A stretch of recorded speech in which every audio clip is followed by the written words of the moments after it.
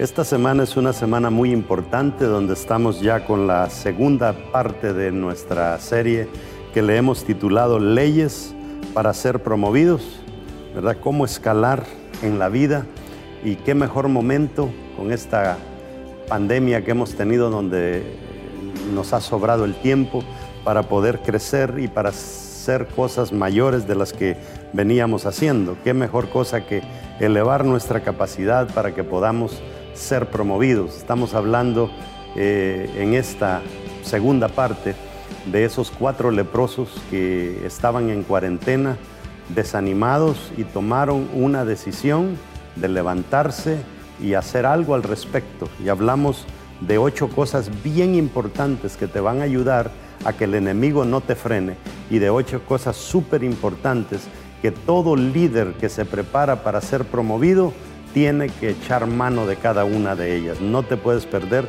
esta predicación que te va a bendecir en gran manera.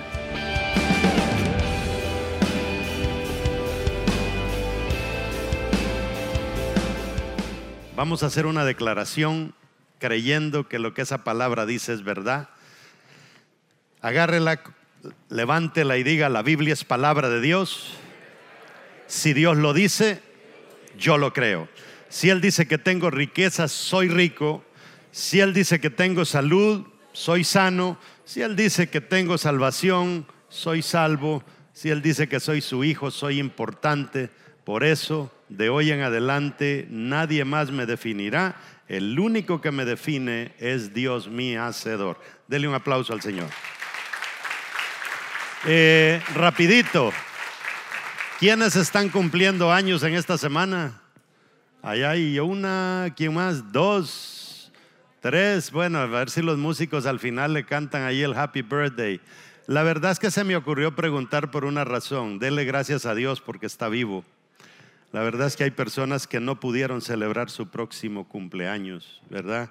Gracias a Dios que nadie de vida real ha muerto. Hemos estado en alas de cucaracha, pero no era nuestro tiempo. Y démosle gracias al Señor. Ahí donde está, vamos a darle la bienvenida a la gente que nos ve a través de las redes sociales. Son muchos. Hemos llegado a tener hasta casi 40,000 personas que ven nuestras prédicas a través de las redes sociales. ¿Qué le parece si le damos un aplauso a todos esos que nos ven a través de la televisión, nos escuchan a través de la radio?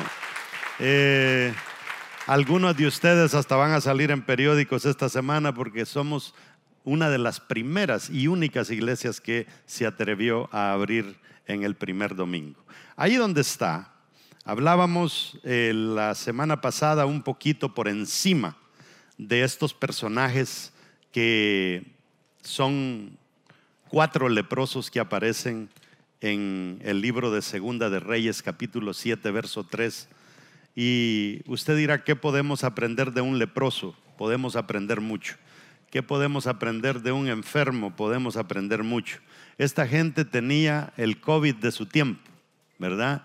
¿Y qué hicieron? Enfermos, pudriéndosele su piel. ¿Qué enseñanza nos dejan a nosotros en esta situación que estamos viviendo? Algo bastante similar. Segunda de Reyes, lo van a tener en sus pantallas, capítulo 7, versículo 3, dice: había a la entrada de la puerta 4 hombres leprosos, los cuales dijeron el uno al otro: ¿para qué nos estamos aquí hasta que muramos? Si tratáremos de entrar en la ciudad por el hambre que hay en la ciudad, moriremos en ella. Y si nos quedamos aquí, también moriremos. Vamos pues ahora y pasemos al campamento de los sirios. Si ellos nos dieran la vida, viviremos, y si nos dieren la muerte, moriremos. Verso 5 dice: se levantaron pues al anochecer para ir al campamento de los sirios, y llegando a la entrada del campamento de los sirios, no había allí nadie. Al inicio del versículo 5, lea conmigo: se levantaron pues, eso es bien importante. Vamos a ver el verso 6. Porque Jehová había hecho que en el campamento de los sirios se oyese estruendo de carros y ruido de caballos y estrépito de gran ejército, y se dijeron unos a otros, estos fueron los sirios: he aquí, el rey de Israel ha tomado a sueldo contra nosotros a los reyes de los heteos y a los reyes de los egipcios para que vengan contra nosotros. Acomódese ahí donde está. Gracias por haber acatado todas las normas que nos han impuesto. Yo sé que es incómodo estar ahí respirando a un 90%, quizá un 80%.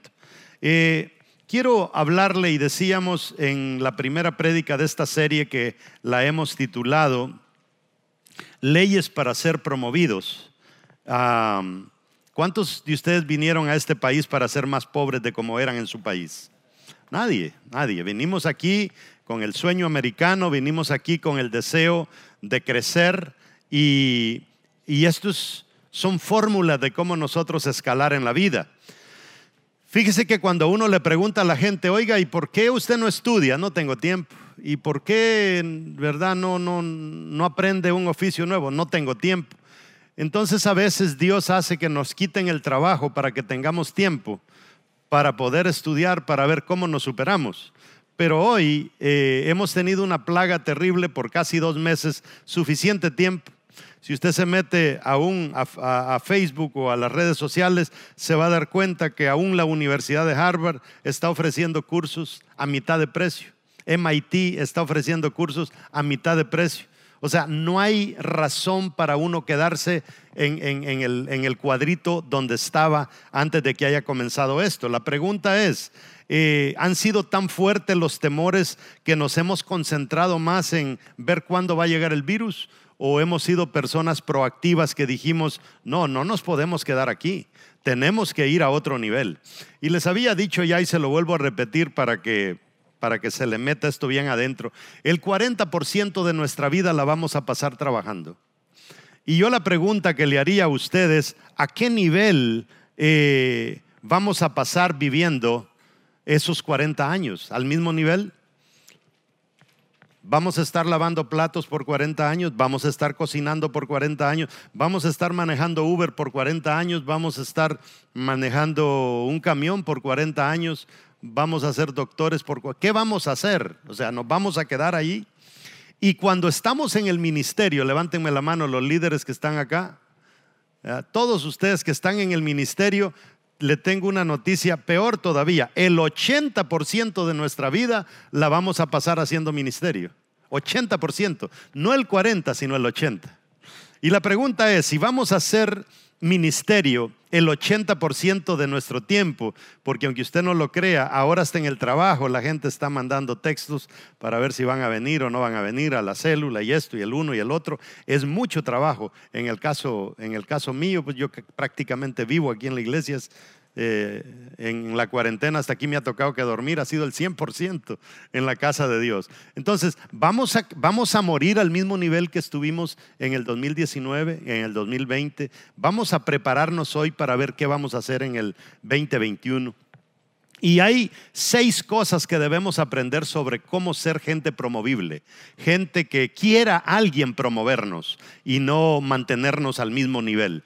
Porque cuando usted es un buen trabajador y es único, amárrese los pantalones, porque en ese nivel se va a quedar para el resto de su vida. El jefe va a decir: pero ¿y cómo lo voy a cambiar si es único? Este es mi ángel de la guarda, si se me hunde la compañía. Y suena bonito que el jefe diga: es que sin él la empresa no funciona, pero ahí vas a seguir a tu mismo nivel. Entonces alguien podría decir: ¿y cómo le hago, pastor, para que el jefe piense en moverme o me bota? Bueno, prepare a otro que sea igual o mejor que usted. Y yo le garantizo que el jefe, si es mejor que usted, lo va a quitar a usted y lo va a poner en su lugar. Si el jefe ve que usted tiene la característica de la que vamos a estar hablando hoy, no lo va a despedir, sino que lo va a poner por encima de la empresa en la que usted trabaja. Hay 6 cosas, se las voy a leer una vez más. Las promociones son recompensas por logros a futuro. Usted tiene que ser una persona que tenga algo que ofrecer a futuro, no a presente. ni ha pasado, porque hay gente que dice, no, es que él trabajó para no sé dónde. Fíjese, a veces pasa esto. Pastores que nos ven a través de la televisión o en las redes, a veces nos llegan gente de otras iglesias y dice, no, es que yo vengo de tal iglesia en tal país y era mano derecha del pastor. Eso es pasado. ¿Dónde estás hoy? ¿Dónde vas a estar mañana? Quizás está acá porque era mano derecha, pero algo hizo que ya no es mano derecha. Y dice uno, ay, bienvenido, este me va a ayudar. Cuentos.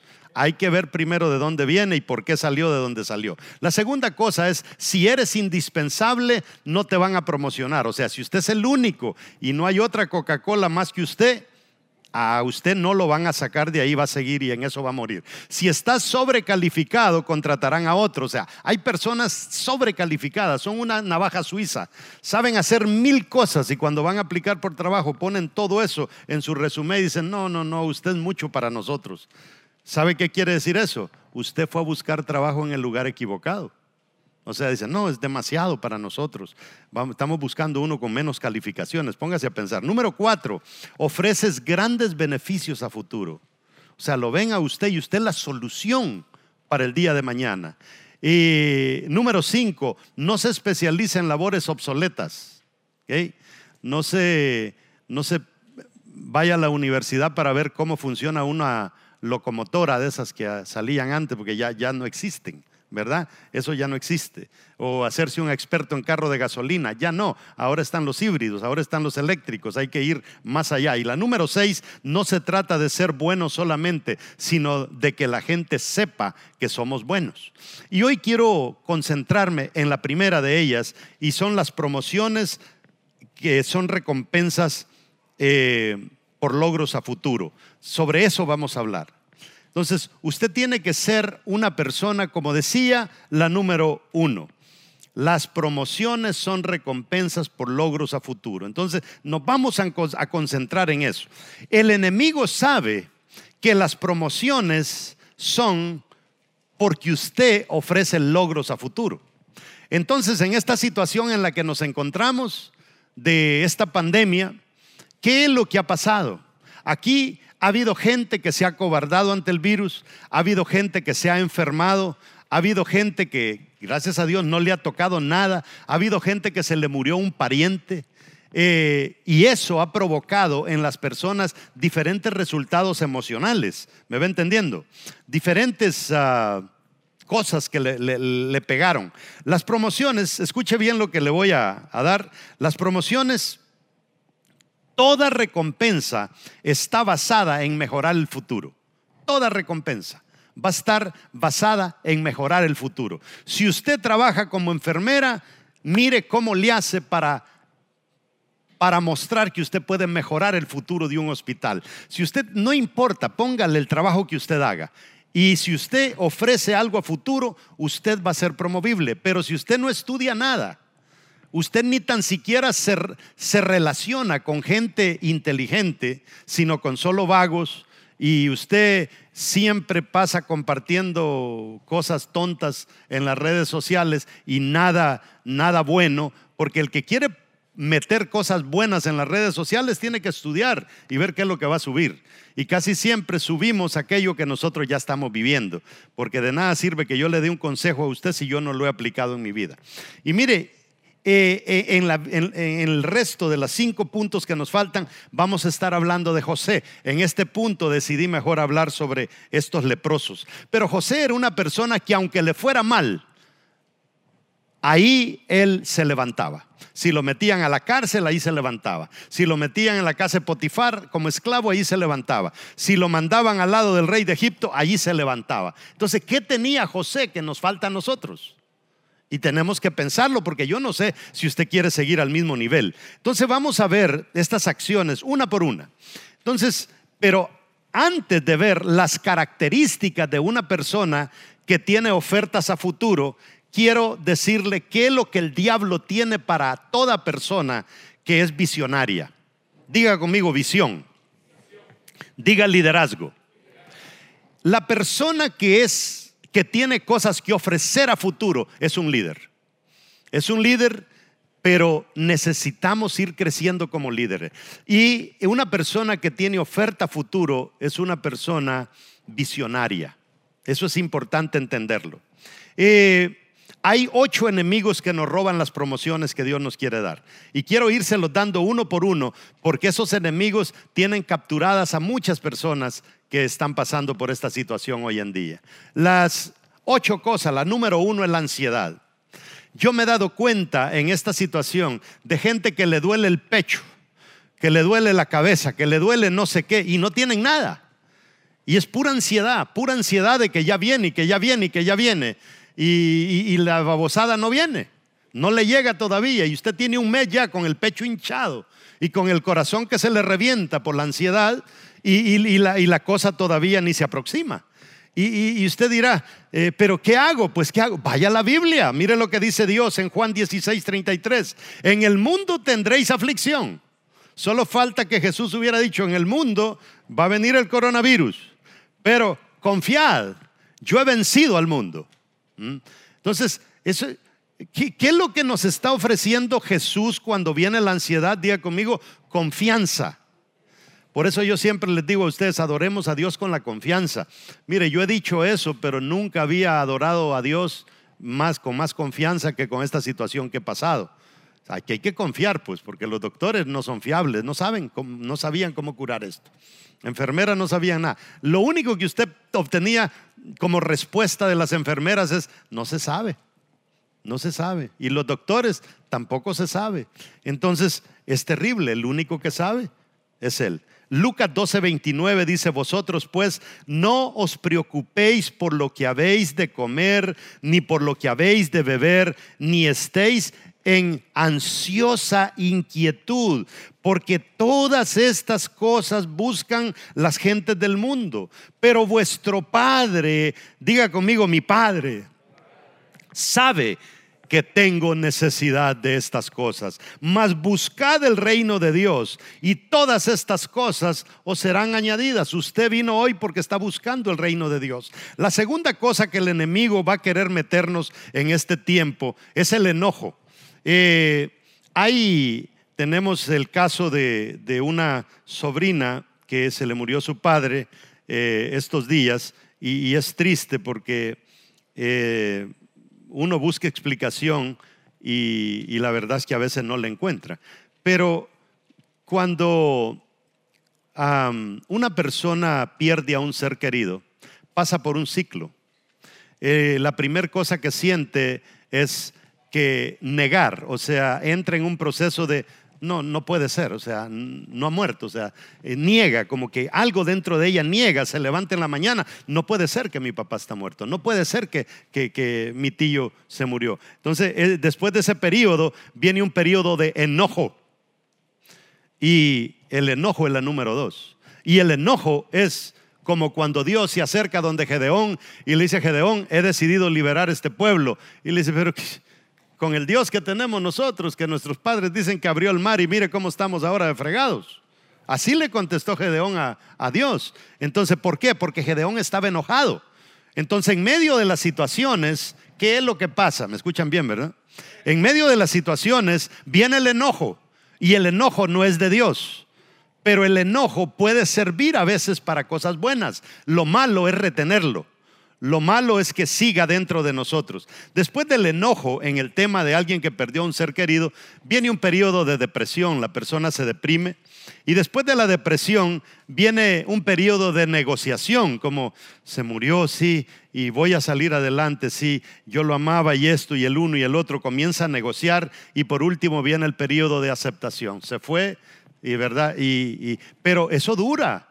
Eso demora, gente que le demora un mes, gente que le demora 2 meses, 3 meses, hasta 6 meses para pasar por esto. Pero ¿qué nos dijo Dios acerca del enojo? Mire, el enojo puede venir disfrazado de molestias, de pesar, de ofensas, de agravio. Puede venir disfrazado de ira dentro de nosotros. Y con el último que nos podemos enojar en medio de algo que nos pase en esta situación de la pandemia es con Dios. ¿verdad? Eclesiastés 7:9 dice: no te apresures en tu espíritu a enojarte. ¿Qué dice? No te apresures en vuestro espíritu a enojarte. O sea, el enojo se enraiza en el espíritu, porque el enojo, dice, reposa en el seno de los necios. O sea, está bien que te enojes, pero el enojo solamente echa raíz en el corazón de los necios. Entonces no podemos nosotros albergar enojo en nosotros. Santiago 1:5 dice: si alguno de vosotros tiene falta de sabiduría, pídala a Dios, el cual da a todos abundantemente y sin reproche, y le será dada. ¿Me hace falta control para el enojo? Pues pídaselo a Dios. La tercera cosa que el diablo tiene para todos los líderes, diga conmigo: soy un líder. Usted es líder aunque no esté liderando una célula. Usted está liderando un hogar. Usted está liderando una familia. Usted está liderando una empresa. Nosotros nacimos para eso. La tercera cosa es la insatisfacción. Y la gente comienza: me voy a hundir, me voy a hundir, me voy a hundir. Hace 2 días me escribí un muchacho: pastor, yo soy el próximo homeless que va a haber aquí en esta zona, porque ya me quitaron el trabajo, no lo tengo, y yo lo que le estoy llamando para ver si me diera un chancecito de dormir en la iglesia, porque yo voy a ser homeless, yo voy a ser una persona sin hogar. Póngase a pensar usted, ¿qué es lo que hace que una persona planifique para ser un desventurado? Cuando una persona no ha aprendido lo que es satisfacerse, aunque sea con lo poco que tenemos. Mire, usted puede perder el trabajo y todo, pero si tiene salud, usted está bueno. Si a usted todavía no le ha pegado esta tontería, dele gracias a Dios. Y dice Filipenses 4:11: no lo digo porque tenga escasez, pues he aprendido a contentarme, cualquiera que sea mi situación. Sé vivir humildemente y sé tener abundancia en todo. Y por todo estoy enseñado, así para estar saciado como para tener hambre, así para tener abundancia como para padecer necesidad. Todo lo puedo en Cristo que me fortalece. O sea, perdimos trabajo, no hemos trabajado por 3 semanas, por 1 mes. No nos hemos muerto, tenemos salud. No dejemos que eso nos comience a agobiar. Sí, pero es que ya no tengo. No se preocupe, todos estamos amolados en esto. El dueño de la casa donde usted vive está fregado. El banco que le da el préstamo al dueño de la casa está fregado. Aquí todos estamos en la misma barca. No se preocupe. ¿Para qué dejar que el enemigo nos saque ventaja? Otra cosa que viene después es la envidia. La envidia: no, pero es que a fulano no le han quitado el trabajo, ¿verdad? No, pero es terrible. Y la envidia se disfraza de pesar del bien ajeno, pensar en el bien ajeno, deseo de algo que no se posee. Dice: no, pero aquel carro nuevo compró en medio de la crisis. Bill Gates se compró una mansión de 44 millones en medio de la crisis. ¿Por qué? Porque era una persona promovible. La gente promovible no le hace nada a la crisis. La envidia, dice Santiago capítulo 3 verso 16: porque donde hay celos y contención, ahí hay perturbación y toda obra perversa. Pero la sabiduría que es de lo alto es primeramente pura, después pacífica, amable, benigna, llena de misericordia y de buenos frutos, sin incertidumbre ni hipocresía. Pongámonos a pensar. Usted dice: pastor, es que usted no entiende mi situación. Yo tengo 2 meses de no tener trabajo. Sí, pero si voy a tu casa tenés un televisor plasma de 80 pulgadas y tenés una buena cama y tal vez carro, bicicleta y todo. Pero remontémonos a Latinoamérica, donde la persona no tiene trabajo y vive en una casa de lámina que si llueve se moja todo. Unos colchones todos viejos. Los pisos son de tierra, no son ni tan siquiera de cerámica. Viene un ventarrón y se lleva la casita. O sea, pensemos, estamos en una gran ventaja. No seamos injustos con nuestro Dios. Después, la número 5 es la depresión. Y la depresión es un desánimo, un abatimiento, un decaimiento, desaliento, sentirse como hundido. Hay cientos de personas deprimidas en medio de esto. Por eso es que le traigo este mensaje. Tal vez usted diga, pero eso no es para mí, pastor. Pero tal vez tiene un amigo que está deprimido y necesita un empujón de nosotros. Yo creo que esta crisis nos ha enseñado una cosa: nos necesitamos los unos a los otros. Y necesitamos ayudar y darle un empujón a aquel que quizá no tiene la fuerza. Mire, aplaudir no lo ha prohibido el Estado. En Isaías 61, verso 1, lee, y es bastante larga la lectura y por asunto de tiempo, léala cuando llegue a su casa, pero dice: el Espíritu de Dios está sobre mí. Y esto es anunciando algo que Jesús vino a decir cuando Él vino aquí a la tierra. Porque Dios me eligió y me envió para dar buenas noticias a los pobres, para consolar a los afligidos y para anunciarles a los prisioneros que pronto van a quedar en libertad. Y sigue hablando, y esto es lo que vino a hablar Jesús. Y Jesús no era hijo de un rey terrenal. Jesús nació en una aldea que se calcula que habían 6 casas nada más. Familia pobre. No tenían un Mercedes ni un camello, siquiera lo que tenían era un burro para irse a Egipto. Y a saber de quién era. Cuando hizo su entrada triunfal a Jerusalén, lo hizo también en burro, porque no era una persona pudiente. Cuando se hizo la ofrenda porque él nació, dieron palominos porque la familia era pobre. Pero sus sueños eran grandes. Y gracias a ese soñador, usted y yo estamos aquí. Dígame si tenía razón o no tenía razón Isaías lo que está diciendo sobre Jesús. La sexta cosa es amargura. La amargura, la amargura se disfraza de aflicción y se disfraza de disgusto. Ay, cuánto disgusto hay, hermanos. Es que dice, es que iguales son todos los días. Descanso, descanso, descanso. No hay nada que hacer, solamente el dedo, ¿verdad? Antes el dedo lo usábamos para ir viendo por dónde leíamos, ahora es para otra cosa. Tenemos que pensar en algo. Dice Hebreos 12:15: mirad bien, no sea que alguno deje de alcanzar la gracia de Dios. Oiga, podemos dejar de alcanzar la gracia de Dios. ¿Por qué? Porque brotando alguna raíz de amargura os estorbe, y por ello, dice, muchos se han contaminado. O sea, ¿qué dice? Esta bendita cosa, amargura, contamina a la gente. Y no vamos a dejar nosotros encima del virus salir contaminados de esto. No funciona. Las últimas dos, el desánimo.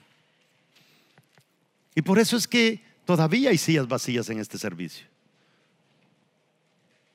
porque hay gente desanimada. Desánimo se disfraza de desaliento, falta de ánimo, falta de valor. No quieren ponerle esfuerzo a nada, falta de energías.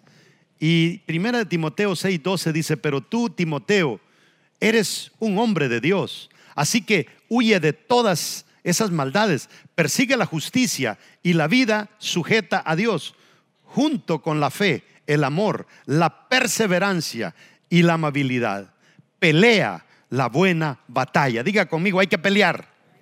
Pelea la buena batalla por la fe verdadera. Aférrate a la vida eterna, a lo que Dios te llamó y que declaraste tan bien delante de muchos testigos. Pablo nos está hablando al respecto. Entonces el enemigo va a querer mandar estas cosas para que usted no sea una persona promovible. Y cuando usted regrese al trabajo, llegó el mismo apachurrado. Y el jefe dice: y con esto vamos a abrir el restaurante. Este me salió chef y vino peor que un dishwasher. Y lo mismo se pone a pensar uno en la iglesia. Los líderes, ¿siguen con las pilas puestas o están atemorizados? El temor, miedo a lo desconocido. Subía una frase yo anoche: el que más aprende, menos temor le va a tener a lo desconocido, porque aprendió a descubrir cosas que no conocía antes. Porque no nos ha dado Dios, dice en 1 Timoteo 1:7, espíritu de cobardía, sino de poder, de amor y de dominio propio. Entonces esas cosas son las que el diablo tiene preparadas para toda la gente que es promovible. Entonces tengamos cuidado, sacúdase usted eso que el enemigo nos quiere tirar en todo esto. Iglesia, vamos a hacer iglesia más grande que lo que el diablo se había puesto a pensar. La familia va a estar más unida que lo que el diablo se imagina. O sea, todo tiene que ser mejor. Su empresa tiene que ponerle más corazón. Hacíamos las cosas en piloto automático, ahora la vamos a hacer por agradecimiento a nuestro Dios que nos ha dado vida en medio de una situación tan complicada. Hay otros que no quedaron vivos para contar la historia. Entonces, rapidito, en los 11 minutos que me quedan, vamos a hablar de 8 pasos que toma un visionario con propuestas a futuro. Esto es rapidito, se lo voy a leer esto y póngale atención. Un líder visionario, un líder que le apunta a logros futuros, evalúa la realidad presente. ¿Qué es lo primero que hace? Evalúa la realidad presente. Identifica todo lo que necesita corrección. Toma un plan de acción, planifica la ejecución, se hace una proyección y no descansa hasta superar todos los problemas y lograr el éxito. Eso es un visionario. Esa es la gente que es promovible. Ahora, si le salió muy fuerte eso, el bocado, y no se lo ha podido tragar todavía, se lo voy a desmenuzar en bocados chiquitos. Número 1, un líder visionario, un líder que le apunta a logros futuros, la primer cosa que hace es que evalúa la realidad presente. Este bendito virus nos está haciendo leña a todo. ¿Qué vamos a hacer? Evalúa la realidad. Dicen que en una ocasión un hombre compró una nueva empresa, millones de dólares, y cuando la compró heredó todos los empleados. Y así como en este edificio aquí, que es bonito ver por esas ventanas de vidrio, llegó él a supervisar la empresa y se encontró con el jefe de todo en esta posición, viendo por el vidrio de la ventana hacia el cielo. Y pasó el que había comprado la empresa y dijo: buen trabajo tiene ver por la ventana. Y se fue. A la media hora regresó y el tipo está parado en la misma posición, viendo hacia el cielo. Y dijo: aquí está el primero que me voy a volar, porque este es dinero desperdiciado. Pero lo voy a chequear en una media hora más. En media hora volvió a pasar y el tipo en la misma posición, viendo hacia el cielo.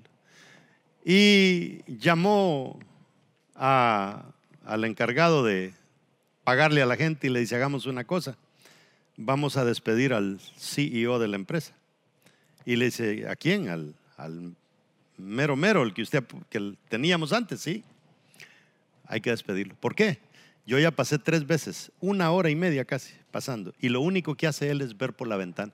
Sí, le dijo, eso es lo que él hace, así es como le vienen las buenas ideas. Le dijo: el año pasado ganamos 265 millones gracias a sus ideas, pero si usted quiere lo despido. Y se sacó el pañuelo y le dijo: anda a limpiarle el vidrio y que siga viéndole. Porque la gente que mira a futuro no es una persona. Este es un término que se usa en Centroamérica, no sé si el resto de América Latina que nos ve lo entiende. Se ajolotan, se atontan, pero no. Un líder visionario evalúa la realidad presente. ¿Qué vamos a hacer? En esta realidad presente, unos se han puesto a hacer máscaras, otros se han puesto a hacer esas cositas de protección. ¿Qué es lo que la gente no está inventando en estos días? Pero hay otros que solamente están consumiendo. Y hay otros tan haraganes que dicen: mire, a mí me gustaría, pero hace entregas a domicilio. Aún donaciones. Que gracias que están donando, pero entregan en casa. Sí, espérela, que ya se la vamos a llevar. Quiero que vea cómo les fue en el verso 3 a estos leprosos. Había a la entrada de la puerta 4 hombres leprosos. ¿Cómo estaban? 4. ¿Dónde estaban? Afuera. ¿Qué estaban haciendo? Pasando cuarentena. Los habían sacado que pasaran cuarentena como leprosos. Y mire lo que dice: los cuales, fíjese, tuvieron una reunión entre los 4 leprosos. Pero muchachos, vénganse, nos vamos a reunir. Y si comienza la reunión, dice: los cuales dijeron el uno al otro: ¿para qué nos estamos aquí hasta que muramos? ¿Ya se pusieron a pensar ustedes que si seguimos en esta bendita condición nos vamos a morir los 4? ¿Cómo se le llama eso? A eso se le llama evaluar la realidad presente. Nosotros no podemos seguir en esta cuarentena como hemos estado. Algo tenemos que estar haciendo. Inventémonos algo. El tipo ese que todo mundo está usando ahora, Zoom, pensó en algo. Nosotros solo consumimos. Tenemos que pensar en algo. Y eso es lo que ellos hicieron, evaluaron. La segunda cosa, un líder visionario identifica todo lo que necesita corrección. No solamente lo evalúa, sino ¿qué es lo que hay que corregir? ¿Qué es lo que hay que corregir aquí? Mire estos tipos, leprosos. Si tratáramos de entrar en la ciudad por el hambre que hay en la ciudad, nos matan, ahí moriríamos en ella. Y si nos quedamos aquí, también moriremos. O sea, identificaron todo lo que necesitaba corrección. Dijeron, miren, nos vamos a la ciudad, nos matan porque somos leprosos. Al nomás tocar nos caen encima pedradas. Y si nos quedamos aquí, el sol nos va a tostar. Aquí nos vamos a morir. Entonces, a eso se le llama ver qué es lo que necesitamos corregir. Ahora, vamos a ver cómo le hacemos porque me quedan como 6 minutos. Había uno entre estos 4 leprosos que yo estoy seguro que era Gietzi, que era el ayudante del profeta Eliseo. Antes de esta lectura que le estoy dando, a él le echó una maldición el profeta y quedó leproso por haber escondido los regalos que traía el militar aquel que vino y los zambulleron en el río. ¿Cómo se llamaba él? Naamán. Ahí queda leproso. De repente está el profeta profetizando en Samaria. O sea que uno de los leprosos tiene que haber sido él. Lo interesante es que cuando él regresa de esta idea que tienen, que ya se la vamos a llegar a ella, cuando él regresa, resulta que toca la puerta y no lo apedrean, porque lo más seguro es que había hecho una hazaña tan grande que Dios le quita la lepra. Y más adelante de esta lectura lo vemos que es mano derecha del rey. ¿A dónde quería llegar este visionario? Como que ya se cansó de ayudar al profeta aburrido este. Llegó a ser consejero del rey. ¿Era promovible este hombre? Sí, pero vamos a seguir. Un líder visionario dijimos que corrige. Pero la tercera cosa es que un líder visionario toma un plan de acción. Hay que actuar, hermanos. Tenemos que actuar. Dice la parte B del versículo. Vamos pues, ¿cuándo dice que hay que ir? Ahora. Vamos pues ahora y pasemos al campamento de los sirios. Si ellos nos dieren la vida, viviremos, y si nos dieren la muerte, pues morimos. ¿Cómo se le llama eso? Tomar una decisión, un plan de acción. Vamos a accionar, vamos a accionar, vamos a accionar.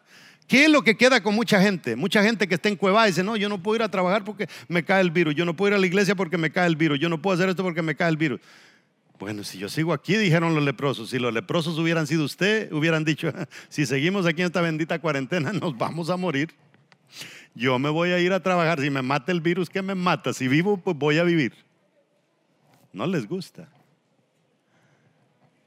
Pero la verdad es que en la vida a veces tenemos que tomar decisiones. Número 4, un líder que le apunta logros futuros planifica para lograrlos. Mire lo que dice ellos. Vamos pues ahora. Ellos ya tienen un plan. Vamos a ir donde los sirios. Si nos matan, que nos maten. Si nos dan vida, que nos den vida. Número 5, un líder que le apunta logros futuros ejecuta lo planificado. No se quedó con las palabras, como los que dicen, no, es que un día yo me voy a casar. No, por lo menos abra la boca y enamore a alguien, ¿verdad? Número 5, dice, se levantaron pues al anochecer. No se quedaron allí, para ir al campamento de los sirios. Y llegando a la entrada del campamento de los sirios, dice, para sorpresa suya, no había nadie ahí. Todo el ejército sirio se había ido y habían dejado todo abandonado. Número 6, un líder que le apunta logros futuros hace una proyección a corto, mediano y largo plazo. ¿Dónde vamos a llegar en el mes que falta? Y si esta bendita cosa se estira hasta diciembre, ¿qué vamos a hacer? Y si no sale la bendita vacuna, ¿vas a seguir encuevado? Y si sale la vacuna pero con un microchip, ¿te la vas a poner? Hay que planificar a corto, mediano y largo plazo. Mire lo que hicieron ellos. Número 9, luego se dijeron el uno al otro, no estamos haciendo, fíjese, llegaron ollas de comida, comieron, habían vestidos, los sirios eran terribles, tenían un botín tremendo, caminaban distancias y pertenencias de los sirios, pertenencias. Esto era una mega bendición para esta gente.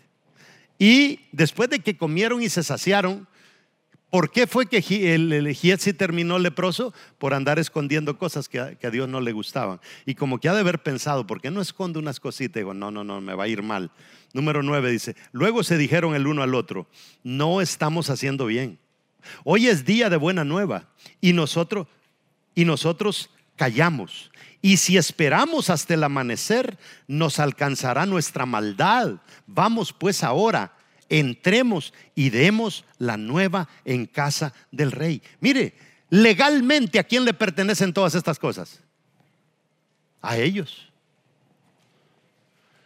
Pero ¿qué dijeron ellos? No, la vida no se trata solo de nosotros. La vida se trata de ayudar a los demás. Y ahí viene la número 7. Un líder que le apunta a logros futuros no descansa hasta superar todos los problemas y metas que se habría propuesto. Mira lo que dice el verso 16. Entonces el pueblo salió y saqueó el campamento de los sirios. El pueblo entero vino y fueron a traer todo. Mire, se pudieron haber comido la cosa entre cuatro, pero no, vino la ciudad entera. Estamos hablando de superar el hambre terrible que había en la ciudad. Se superó, tal y como el profeta lo había dicho. Ahora, yo quiero que entienda una cosa. Antes de todo esto, yo no le leí el texto cuando dice que el profeta dio una profecía dentro de la ciudad. De aquí a mañana todo se va a poner barato aquí. Y alguien dijo, pero es tontería, ¿cómo se va a poner barato? Si esto es una desgracia, aquí estamos rodeados por desierto. Y el día siguiente se abarata todo. ¿Quién solucionó el problema? 4 leprosos que no estaban donde se dio la profecía. La profecía se dio adentro, pero los que reaccionaron para accionar la profecía estaban afuera. ¿Qué fue lo que pasó? Dios tiene cosas destinadas para un cierto grupo de personas, capaces o quién sabe qué. Pero si esas personas no lo hacen, la cosa se va a mover para los que sí quieran. ¿Sabe lo que está pasando ahorita en la iglesia? Que la gente que tenía todos los privilegios no han venido a desempeñarlo su mayoría. Dijeron, no vamos a ir. Todo quedó tirado. ¿Qué es lo que significa eso? Que hay muchas posiciones abandonadas esperando que alguien las llene. Y la última, 8, un líder que le apunta a logros futuros no se detiene hasta lograr el éxito. Y fue vendido un seah de flor de harina por un siclo y 2 seas de cebada por un siclo, cuando las cabezas de burro valían 70 monedas de plata y el estiércol de paloma se lo estaban comiendo. Dice, conforme a la palabra de Jehová. ¿Qué le quiero decir con todo esto? Nosotros tenemos que tomar una decisión. ¿Cómo vamos a seguir viviendo de aquí en adelante? Porque yo no sé usted, a mí no solo me preocupa mi realidad. Yo tengo familia que no está en este país, está en otro. Y allá la cosa está diferente. Y no solamente tenemos que ver qué vamos a hacer acá, como líderes acá, qué vamos a hacer con la familia acá, qué vamos a hacer con la familia allá en el país. ¿En qué forma vamos a nosotros a ejecutar nuestro liderazgo fuera del país? O sea, necesitamos ir pensando. Ayer me llamaba un pastor de Salt Lake City y me decía, pastor, tenemos una iglesia de más de 200 personas y quisiéramos trabajar con vida real. Yo no le voy a decir, esperemos que termine la cuarentena. No, metámosle a esto y veamos cómo hacemos crecer la obra de Dios. Pero esto no puede quedarse así abandonado. No sé si usted está de acuerdo conmigo. Entonces necesitamos nosotros accionar. No podemos frenarnos por absolutamente nada. Mire, hay personas que oraron porque yo quedara vivo de esta situación y les agradezco sus oraciones. Pero hay personas que quizás estaban orando que me muriera. Para su desgracia no me morí, aquí estoy. Pero ¿qué le quiero decir con esto? Si uno se pone a pensar, ay, es que esta gente me odia, que el uno me odia, porque todos nosotros tenemos a alguien a quien no le caemos bien. Y si usted se enfoca en eso, usted va a terminar más deprimido que saber qué. No caiga en ese error. Tenemos que ser gente promovible. Ustedes tienen sus salones de belleza. Mañana tienen que tener un bendito salón. ¿Por qué razón solamente les van a caber 3 sillas por el tamaño del local. Si el local fuera grande, le metieran 20 sillas. Y para allí es donde tenemos que ir. Nosotros no nos podemos quedar al mismo nivel en el que hemos estado. Aquí pensemos, agarremos esa cuarentena para pensar y decir: ¿qué es lo que voy a hacer de aquí en adelante? ¿En qué me va a ayudar el Señor? ¿Cuáles son mis fortalezas a las que les puedo sacar provecho? Hablaba con una hermanita que viene a la iglesia el otro día y le digo: hermana, usted es costurera, ¿qué pasó? Haciendo máscaras estoy, pastor. No vino hoy, ¿verdad? Máscaras está haciendo. Ya casi deja el trabajo porque hay tanta demanda de máscaras. Tenemos que pensar. Póngase de pie.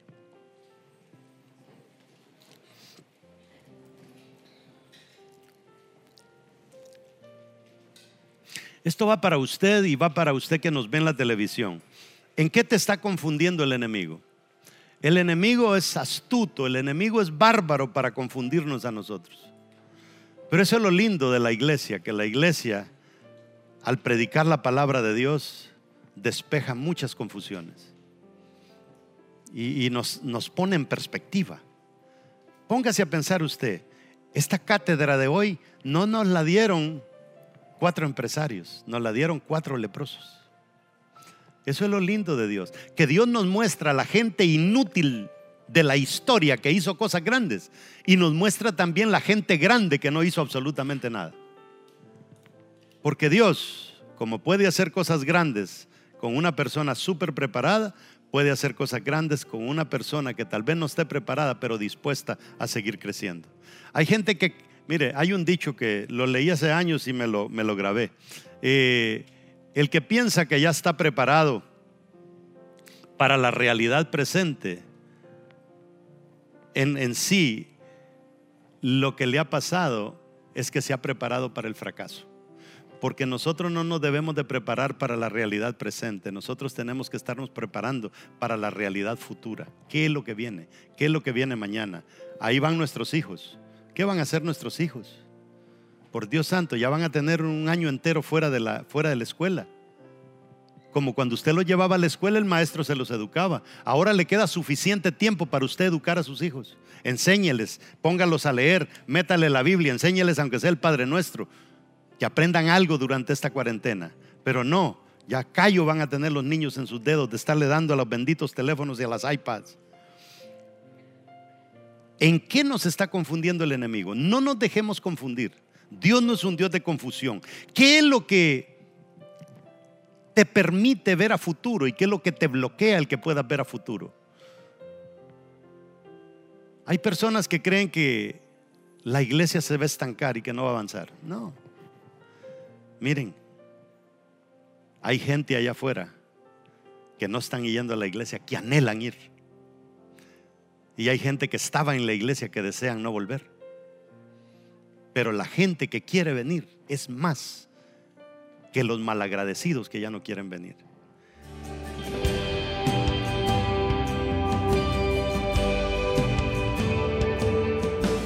Como hemos podido ver a través de esta prédica, Dios no necesita grandes personajes para hacer cosas maravillosas, solamente necesita personas dispuestas. Aunque estos 4 leprosos no eran personas famosas, no eran personas grandes, pero su sed por crecer no se les había agotado. Interesantísimo cómo Dios agarra 4 leprosos, una profecía que es dada dentro de la ciudad, nadie la toma, ellos que están afuera. Yo me imagino esa profecía levitó y levitó hasta que se posó sobre ellos, y 4 leprosos estuvieron dispuestos a decir: yo me apunto, yo me anoto para que el Señor me pueda llevar a otro nivel. Y como podemos ver, fueron 4 leprosos los que trajeron solución al problema del hambre que había en Samaria.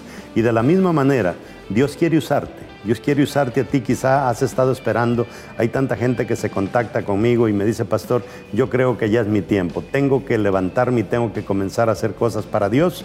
Y esto quizá es lo que Dios te ha hablado a través de esta prédica. Pero algo bien importante.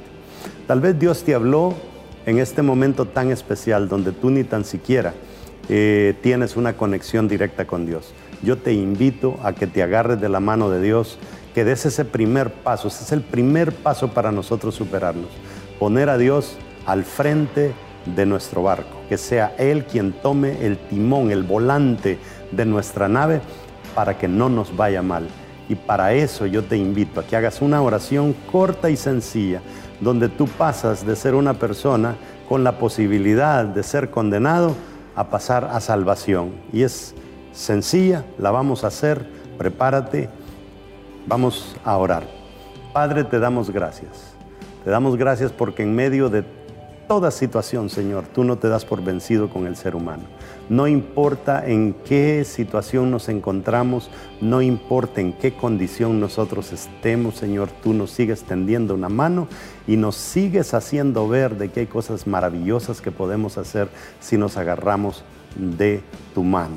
Señor, dile conmigo en este momento, yo me arrepiento de mis pecados y me quiero conectar contigo, me quiero agarrar de tu mano para que seas tú quien me lleve a ese lugar donde tú siempre has añorado tenerme, pero no pudiera yo llegar si no fuera a través de tu Hijo, a través de mi Señor Jesucristo, que no solamente dio su vida por mí, sino que también envió al Espíritu Santo para que a través de Él yo fuera convencido de pecado como lo he sido hoy, y hoy me arrepiento. Gracias, Señor, por escribir mi nombre en el libro de la vida. Si tú hiciste esa oración, definitivamente ya no estás en la misma situación. Hiciste lo que dijeron los leprosos, necesitamos levantarnos y hacer algo. Te invito a que busques una iglesia saludable en el lugar donde tú te encuentras y que comiences a frecuentar y no te sueltes de la mano de Dios. Esa es la primera clave para nosotros ser gente de éxito y gente que pueda ser promocionada. Este tiempo